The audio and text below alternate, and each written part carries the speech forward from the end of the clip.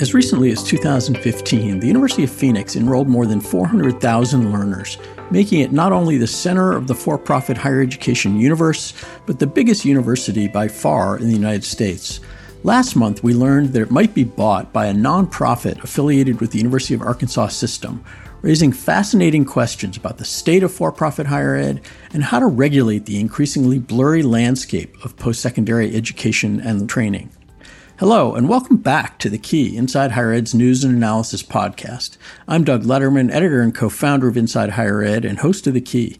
I'm excited to get this podcast up and running again after too long an absence, and we've got a great episode to get us restarted.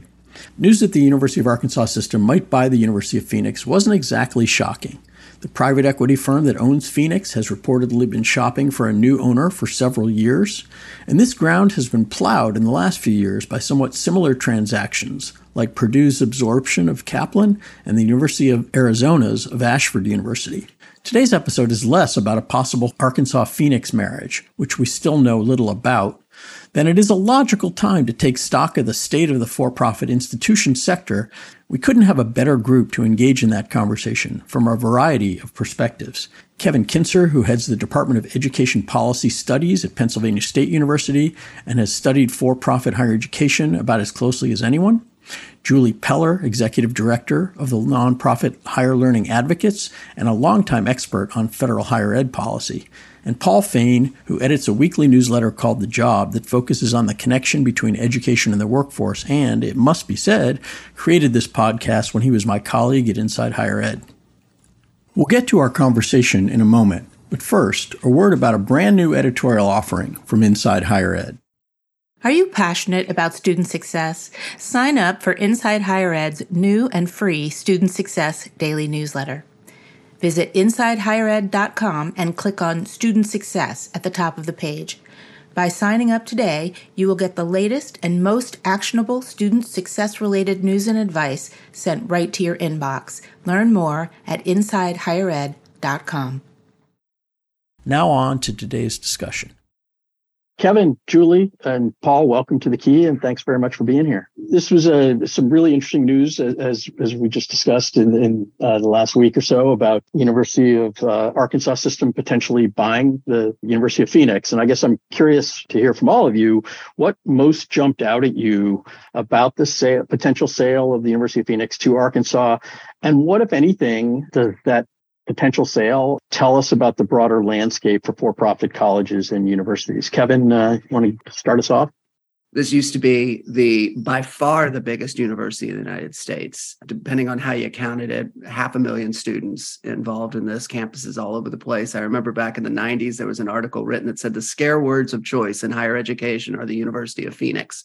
Actually, it said the University of Phoenix and Western Governors University, which is kind of interesting to think about how that prediction plays out now. The idea that John Sperling, who's the founder of the University of Phoenix, was specifically looking to move against this sort of notion of how public education was constructed and the restrictions associated with that. The idea that comes full circle in some ways, and now potentially getting taken over by a state school. I mean, it sounds kind of remarkable. I think the other thing is that we're still this idea of what is it actually doing?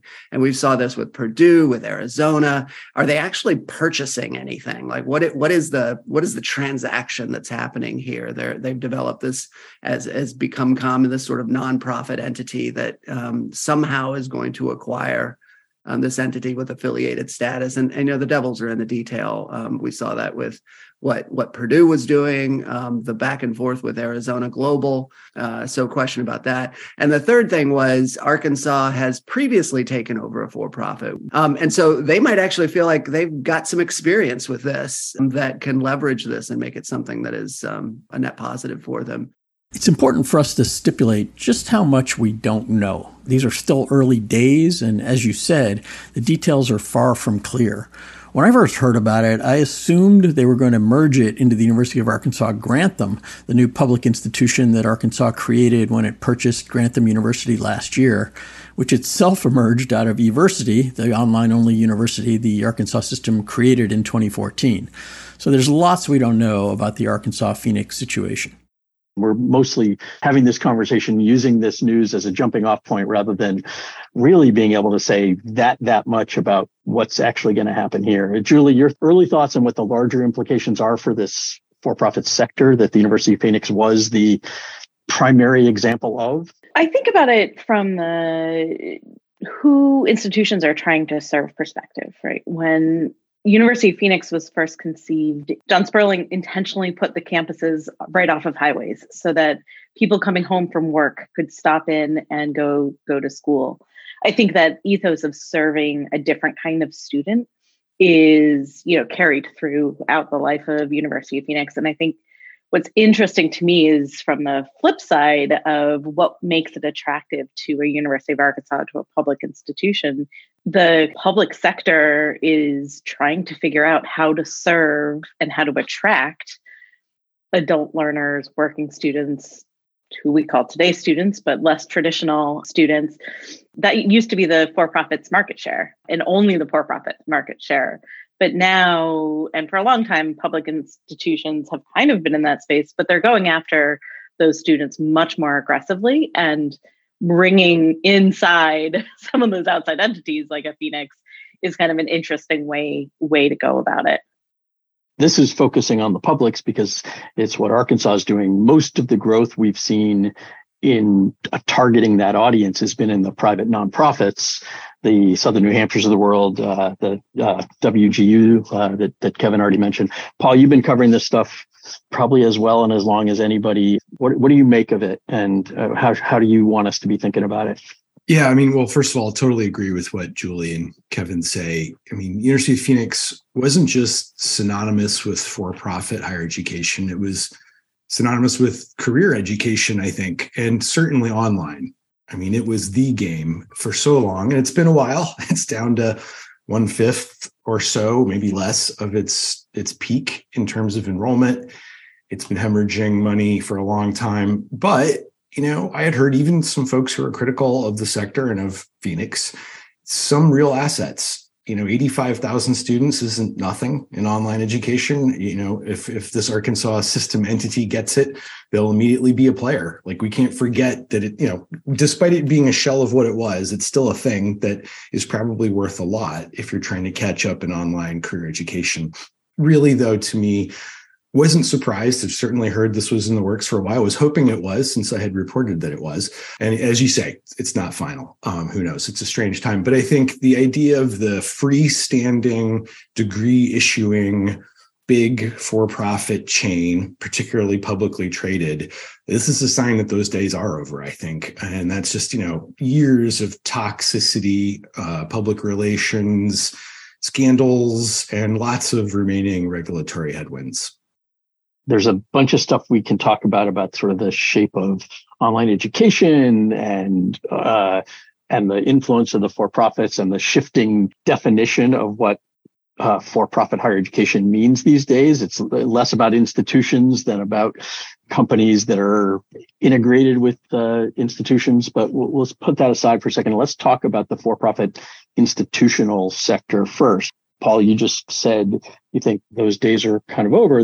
Enrollment at for-profit institutions have dropped, by roughly half over the course of the 2010s, but it's still it was in the 800,000 range, I think, last I looked, and 2021 maybe. And Phoenix takes a 10% of that out of the picture if it stops being in that bucket. I'm curious, maybe Kevin and Julie, to respond maybe to this question of what is the future of the for-profit institution? We've seen all these places try to transition to becoming nonprofit in various ways, some more successfully than others. But what do you think about whether there is still a place for the for-profit institution?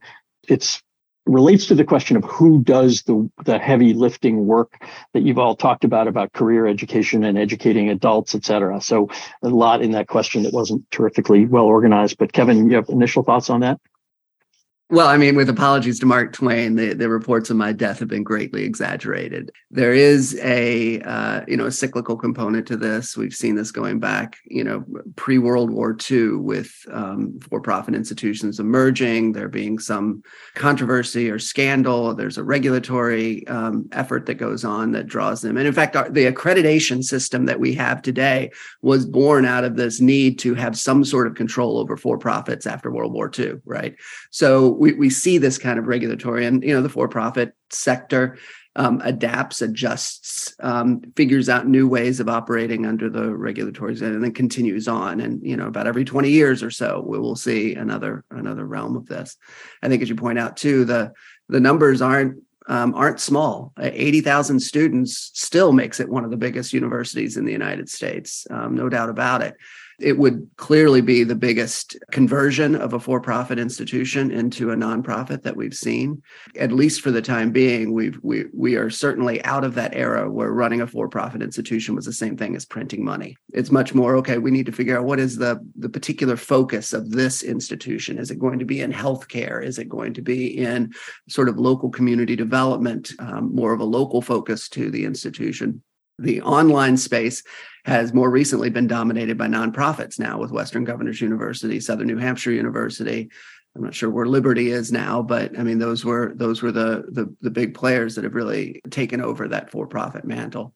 And I think the final point is universities themselves are, in essence, becoming for-profit entities, looking not just in terms of the partnerships that they're doing with for-profits through OPMs and other kinds of contractual entities, but also in the way that they think about their finances. The ability to instantly gain 80,000 students is not being done because they step back and say, we really want to serve these 80,000 students better. It's because that represents a lot of tuition money that they can do a lot of stuff with. And I think that's the economics of higher education that we have now in the United States, people looking for those tuition dollars, particularly as we see enrollments, recently declining, maybe stabilizing now. But Julie, you think about this, pretty very much from a policy standpoint. I don't want to limit you to that, but what is your sense of the state of the sort of for-profit institution sector?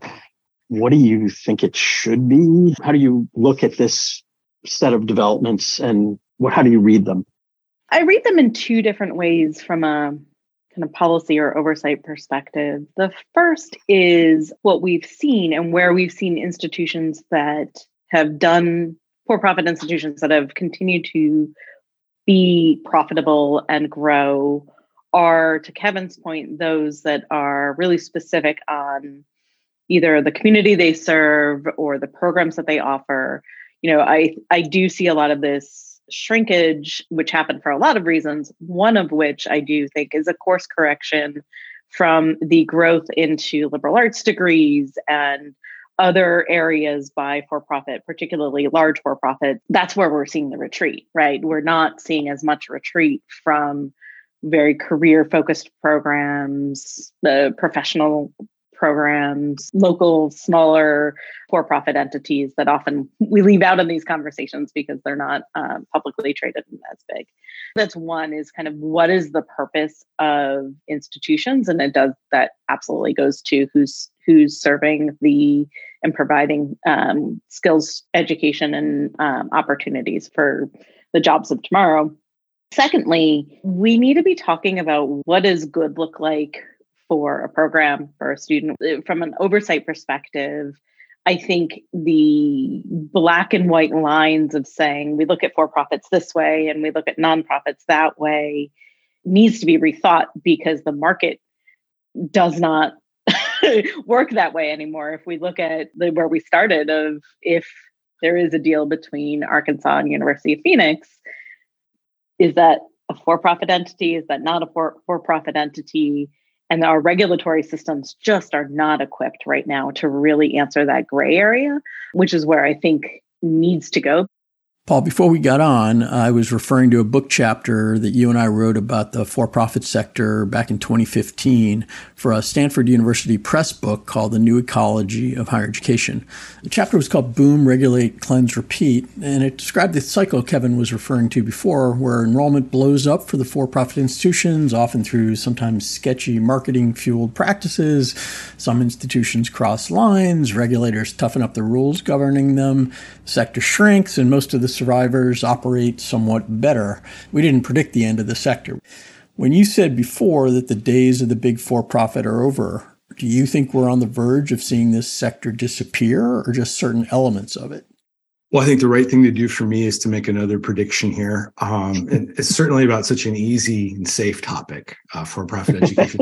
But, I will say, and this is from interviews with folks in the space and investors, Title IV eligible, federal aid eligible, degree issuing, national footprint. No, I don't see it. I mean, I think, you definitely still have Strayer and Capella clicking along. They're doing well.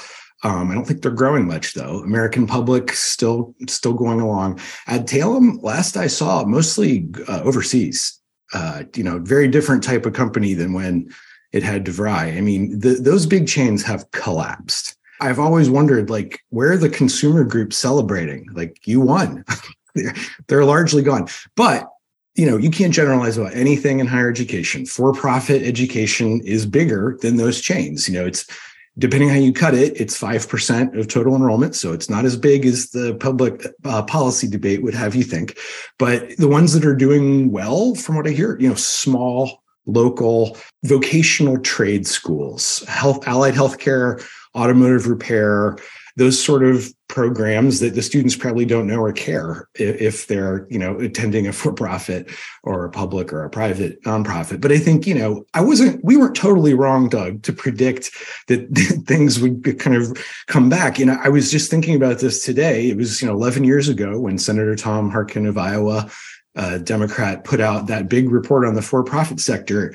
I always think about this. I had to look to make sure he said it, but he said, this is an industry that's here to stay, will continue to play a significant role in serving growing numbers of non-traditional and disadvantaged groups of students. That didn't really happen, but I think part of what did happen was in the following years, the Obama administration, Senator Elizabeth Warren, they moved away from the bad actors, good actors argument to just bad. And I remember you hear often worthless degrees, every Phoenix degree or ITT credential was worthless. It's hard to compete with that, particularly as we've talked about Western Governors, Southern New Hampshire just dominating the market, getting close to 200,000 students. But it's not just them. I mean, ASU Online, that's a good brand. That's hard to compete with. Inside Higher Ed Careers attracts thousands of engaged faculty, staff, and administrators to its job listings marketplace each day. Get your institution's job openings in front of this top-tier talent by posting them on the Inside Higher Ed Careers portal today. From single listings to unlimited packages, we have a range of budget-friendly hiring solutions to help you meet your campus recruitment goals. Visit shopcareers.insidehighered.com to get started.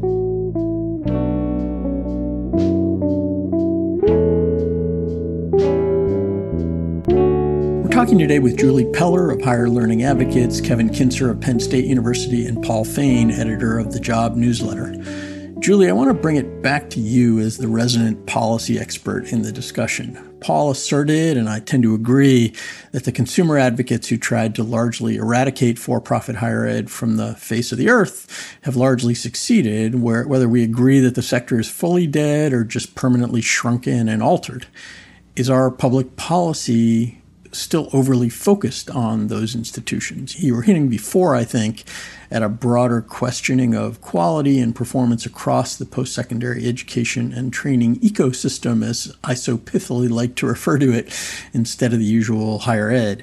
Do you think the continued focus on for-profits as the evil empire is misdirected, overemphasized? I do wish that we had the same level of conversation about value and outcomes for students in all institutions that has happened over the last 10, 15 years for-profit institutions. At the same time, I think it's right to ask separate governance questions of for-profit institutions, because the federal oversight for public institutions assumes that the state is looking after certain things, or nonprofit governance rules looks over certain things for nonprofit private institutions. We can argue right, wrong, enough, not enough with all of that. But just if you look at structurally, those things don't exist in the for-profit sector.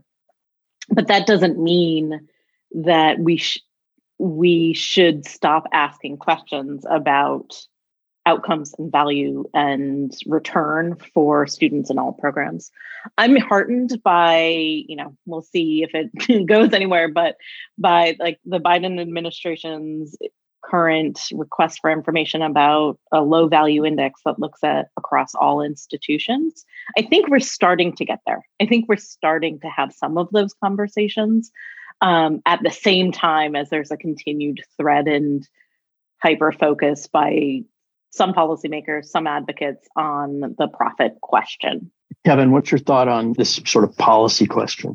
I think we're getting to the point where the idea of designating an institution as a whole as for-profit or nonprofit is problematic, because there is so much blurriness in those labels that makes it difficult. The for-profit industry used to say we're trying to do good. Just because our tax status is different doesn't mean that we're any different. We know from international work on the private sector that those labels of nonprofit and for-profit often don't mean anything. They're legal fictions in terms of operation. And I think there really should be an exploration from a policy perspective about, should there be more definitions or more categorizations of institutions rather than the three sectors that we have right now, nonprofit, public, and private, because these kinds of combinations are happening so frequently. That's a variation on what Julie is saying. It says, okay, we still need to have scrutiny here. But we need to be looking at all institutions. There is a risk factor involved in the for-profit form that I think needs to be discussed. But I think the Arizona Global issue pointed out how that risk factor doesn't get eliminated just because you move it into this sort of nonprofit organizational status, that the motivations and pressures can still exist and be quite contradictory. The for-profits have played an important role, and you all talked about John Sperling's, the origins of it. And I agree, Julie, that a lot of the institutions, to the extent they still exist, are going back to their roots as focusing on this important job that we as a country haven't done a terrifically good job with, which is direct preparation of people for the workforce. And there's a lot of opportunity and a lot of room for a lot of different kinds of players in that. And Paul writes about a lot of that in his newsletter, The Job, and focusing on sort of a lot of the entities around traditional institutions that are playing a role in creating career pathways. And the for-profits always said, and it was one of the reasons I was never in that camp of people who said, we should just eradicate them from the face of the earth, that there was a role for them potentially when they were doing things well. Is there a place for institutions that are not public, not private, nonprofit in this important team effort of trying to create and train the workforce of the future? Actually, Paul, I'll probably start with you, because again, this is terrain you focus on. Well, I definitely agree with Julie and Kevin that the boundaries are getting blurrier all the time. You can look at the debate over online program management companies and their partners as being a continuation of this discussion. And, one of the most compelling arguments by an advocate who is anti-for-profit that I ever heard was, if a company is well run and they don't chase growth at the expense of quality and they don't compensate their executives grotesquely, these things can work as for-profit degree issuing entities. But I think we can all say, ITT, Corinthian being good examples, when it goes off the rails, it goes off the rails. So I think that is a central entity. The degree issuer is where it gets fraught. But, I was looking at that great piece in NC Assembly about High Point University, private nonprofit, of course, 23% profit margins, massive marketing campaigns. So the sectors learn from each other. Southern New Hampshire's President Paul LeBlanc has said that he learned from Phoenix. There are lessons there. I think, looking forward, what's the really tough conversation? The bottom line, it's depressing is that if you're in the space of trying to train low-income, minoritized students for jobs like home healthcare aides, allied health writ large, early childcare, your outcomes are going to be bad. Your completion rates are going to be bad. You're going to have default. You're going to have low salaries. And I think like nuance around that. I mean, I love community colleges, write about them all the time. As we all know, completion rates can be very low in that sector. What's acceptable? Where is higher education's responsibility there? Where does it end? These are like the sort of nuance I'd like to see in policy debates going forward that hasn't been there. Point is, you don't want students to be worse off for having attempted higher education than they would be had they not done anything at all. And I think that's where you draw, how you actually figure that out is part of the question. And then the other point about the, sort of the growth focus, one of the things I used to say is that for-profit institutions were demand creating institutions. They went out and sought out students and brought them into higher education who would not have naturally done that. And part of the places where they got off the rail was when they, instead of doing that demand creating, they kind of said, well, let's go out and let's take away students that would have been better served in other kinds of institutions. Let's use those kinds of things. And I think that notion of saying a for-profit institution has a role to play, or let's not say for-profit, institutions in general who are focused on that niche of bringing people in and helping them be better off through education is an important role to play. And for-profits have, I might even say, traditionally served in that role, with some of these notable exceptions involved as well. They also went off the rails, as sort of Julie said before, when they went from focusing on preparing people for jobs to offering credentials and degrees in fields where they couldn't necessarily do that in more liberal arts fields. And that was in the interest of growth. Julie, yeah, Paul's asking for a better public policy. Can we deliver on that? I'm not sure we can. Not to all of our satisfaction, especially at the federal policy level. Federal policy is a hammer. It is a really blunt tool. I think we can answer better the question that Kevin just asked of, is this institution, or in my more ideal, is this program at an institution leaving students better or worse off than when they came in? And if they're leaving them worse off in a large percentage, then we need to talk about, are we putting public dollars to send students there? Where public policy at the federal level is hindered is this a good institution? Is this a good bet for a student? I think largely because as a nation, we've not really agreed writ large for higher education in a broad brush to say, this is what the good outcome is, right? What is are you college and career ready equivalent in higher education? We just have not gotten there as a policy community. In the meantime, we need to answer better, is this harmful? But I think too often in conversations, we conflate those things and say we have failed because we can't answer the good question. Doesn't mean we should stop trying to answer the bad question. I'm particularly interested in, Doug, what you said about the larger post-secondary landscape. And as we talk about not only for-profit and nonprofit blending, but degrees, certificates, certifications, all being part of this landscape. For-profit entities, they may not be institutions of higher education yet, but for-profit entities are serving and training learners in all sorts of places in that sub-degree credential space. And we're seeing growing demand for those kind of credentials. And I'm interested in how a for-profit entity plays there and what lessons from a policy perspective we can learn from the regulatory swings of for-profit institutions to apply to make that a better chance and a better ecosystem for people. I was in a conversation this week and had me remembering early conversations among some of the boot camp providers about whether they should become, quote, institutions in some fashion, whether they wanted to play in the Title IV space. And I think most of them kind of rightly decided that wasn't the game they necessarily wanted to play in. But Paul, I'm curious, do you think what Julie just said about sort of the possibility of there are many, many players, and you're documenting them regularly, that are in one way or another trying to provide credentials, sometimes through institutions, but often on their own? Do you see us having learned things from maybe not well, but learned things from how we handled and how the for-profit institutions flowed that would influence that policy landscape for potential other, quote, for-profit entities that might get into this space? Yeah, absolutely. And I realize I didn't really answer your last question on that. I do see a growing number of for-profit companies in the sub-degree, non-degree, whatever you want to call them, credential space, boot camps for sure, but even the, apprenticeship providers is an interesting one out of France. We've written about open classrooms pursuing accreditation, regional accreditation.